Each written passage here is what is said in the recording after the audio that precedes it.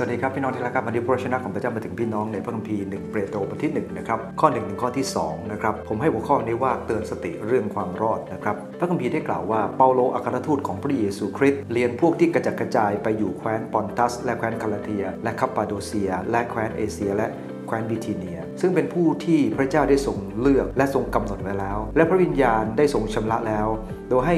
มีความนอบน้อมเชื่อฟังพระเยซูคริสต์และให้ได้รับการปราบพรมด้วยพระโลหิตของพระองค์ขอพระคุณและสันติสุขจงบังเกิดทวีคูณแก่ท่านทั้งหลายด้วยเถิดในพระคัมภีร์ตอนนี้เนี่ยนะครับแม้จะเป็นแค่สั้นๆแค่2ข้อแต่มันเหมือนกับการครอบคลุมเนื้อหาของ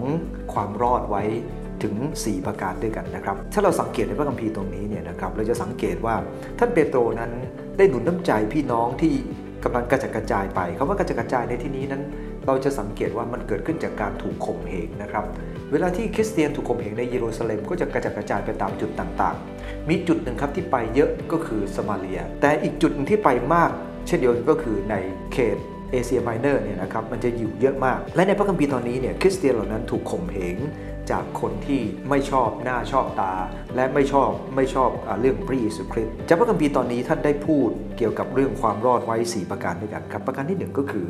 ในความรอดนั้นเราถูกเลือกและกำหนดไว้มันไม่ใช่เหตุบังเอิญนะครับไม่ใช่เป็นแค่ความตั้งใจของเราที่เชื่อพระเยซูคริสต์แต่พระคัมภีร์ได้บันทึกบอกว่ามันเป็นการที่พระเจ้าทรงเลือกและกำหนดไว้นะถ้าเราอ่านในพระคัมภีร์เอเฟซัสบทที่1เนี่ยนะครับเราจะรู้ว่าพระเจ้านั้นทรงเลือกเราไว้ตั้งแต่ก่อนวางรากสร้างโลกได้ซ้ำไปมีคนเปรียบเทียบอย่างนี้นะครับว่าเมื่อเราดูขบวนพาเหรดเนี่ยนะฮะเวลาเราดูขบวนพาเหรดเนี่ยเราอยู่ชั้นที่1เนี่ยเรามองเห็นแค่ไม่กี่คนครับแล้วก็ความกว้างของมันได้ไม่ไกลแต่คนที่อยู่ที่ชั้นที่2จะมองได้มากขึ้นแต่ถ้าคนที่อยู่ตึกสูงก็จะเห็นตั้งแต่ขบวนท้ายขบวนยันหัวขบวนเลยครับเพราะอะไรครับเพราะเขาอยู่ที่สูงมากเช่นเดียวกันพระเจ้าพระองค์ทรงอยู่เหนือการเวลาพระองค์จึงทรงทราบและพระองค์ทรงกำหนดเราไว้ทั้งหลายไว้ตั้งแต่ก่อนวางรากสร้างโลกแต่การกำหนดของพระองค์นั้นเป็นการกำหนดด้วยความรักไม่ใช่เพราะความดีของเรา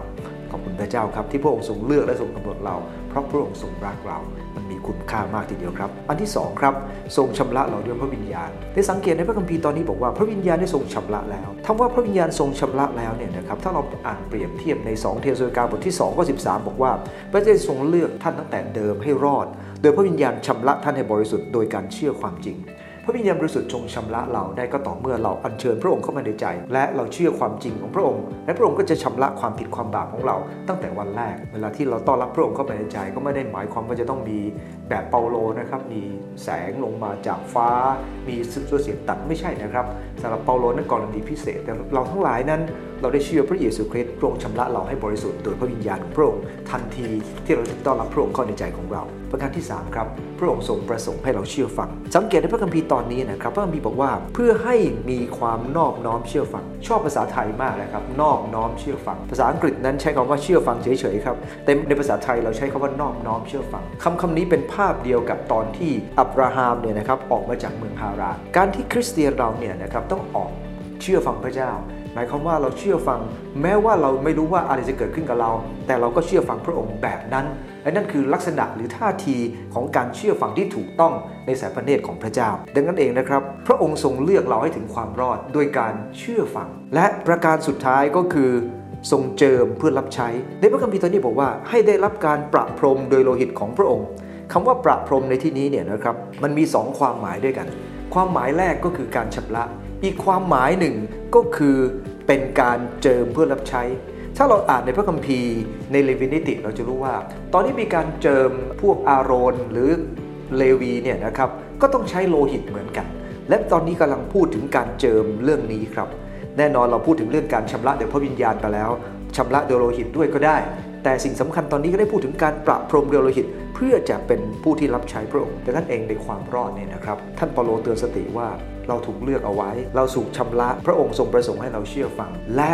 พระองค์ทรงประสงค์นะครับที่จะเจิมเราเพื่อรับใช้พระองค์ดังนั้นเองอย่าเน้นแค่พระเยซูคริสต์เจ้าทรงสิ้นพระชนม์เพื่อเราหรืออย่าเน้นอยู่แค่เราคือลูกของพระเจ้าแต่ขอให้เชื่อฟังและรับใช้พระองค์ด้วยขอบใจพรครับ